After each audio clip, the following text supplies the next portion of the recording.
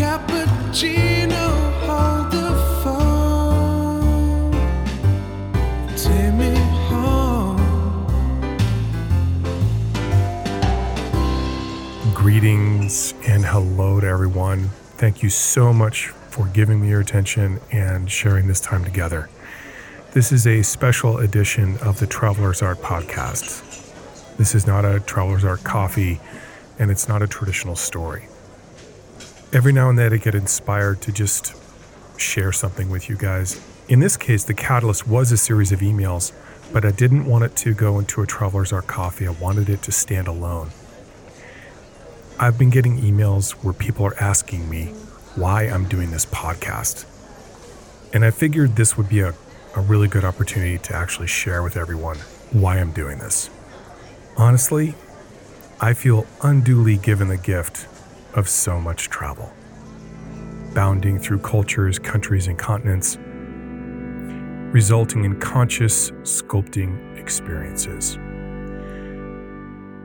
Because of how often death has caressed my shoulder as it grabbed those close to me far too soon, I cannot deny life is a precious gift that should never be squandered. I have been drawn to understand others, seek out challenges, to explore. In this effort, I am more connected to myself and the earth. While in the back of a truck traveling through Mexico, I read this quote in a book I was carrying.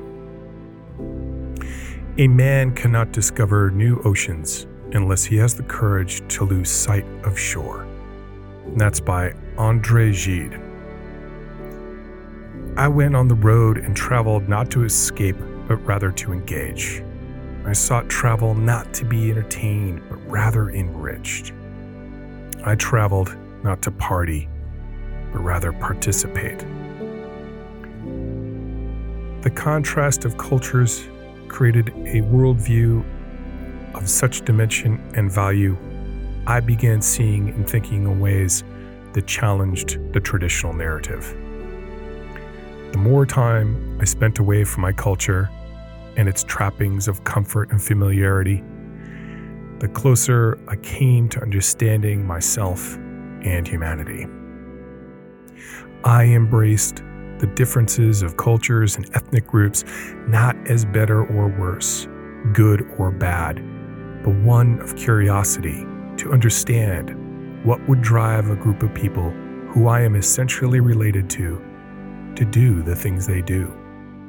I learned the power of tolerance from the intolerant. I learned compassion from the compassionless. I learned patience from the anxious. I learned appreciation from those with so little, and I learned hunger from those who have so much. Each new place I went challenged me, for once again, I was a novice. As the novice, everything is fresh, and it commands us to be attentive. It was the azimuth of my approach to travel, combined with my mind's attentiveness, that ultimately changed my view of the world. This new direction and view to life helped me avoid the trappings that normal life requires. It has come at a cost, but I feel that it was worth it. This way of travel and living is not found through the groupthink echo chamber of bucket list and the see me selfies. For like the counterfeit, they are valueless. This world is shrinking at a rapid rate.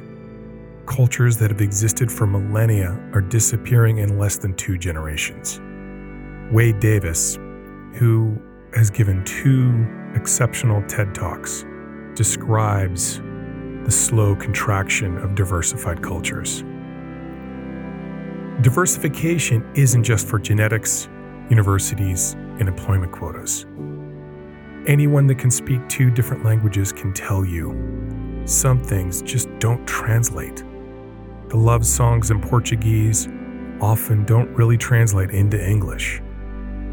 Imagine all Portuguese love songs lost because that culture and language died.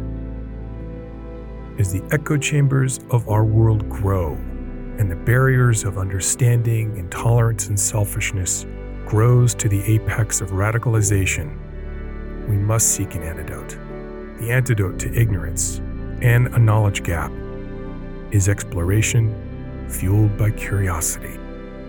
I believe that travel is an art, not an art of the brush, the pen, or a chisel, certainly nothing that crude, but rather the mind and the human spirit. We are explorers and adventurers. It's in our DNA. It's in our soul. Many of us have the resources to travel, and yet so few really do. Is it fear? Is it a lack of interest? Is it distractions? Sadly, they that do have the intentionality that is no deeper than a glossy travel brochure. I look back at my travel experiences and ask what was of value, what had sticking power, what affected change, what improved and enriched my life. Over time, I came to understand it was not monuments, but rather monumental moments that are found in the subtle yet significant.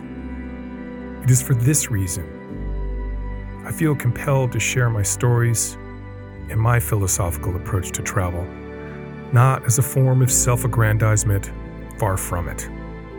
Rather, I do so reluctantly because I am suspect of anyone that pontificates a point to ad nauseum, for it often smells of insecurity and one that garnishes attention.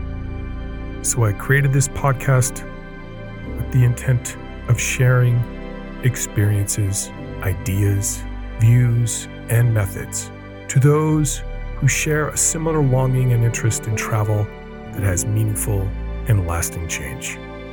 I deeply care about everyone that listens to this podcast. You are giving me your attention and your attentiveness. For this, I cannot thank you enough. I hope this adds clarity for everyone on my intentions and motivations. You don't have to listen, but you do. And thank you for doing so. Until next time, I'll talk to you soon.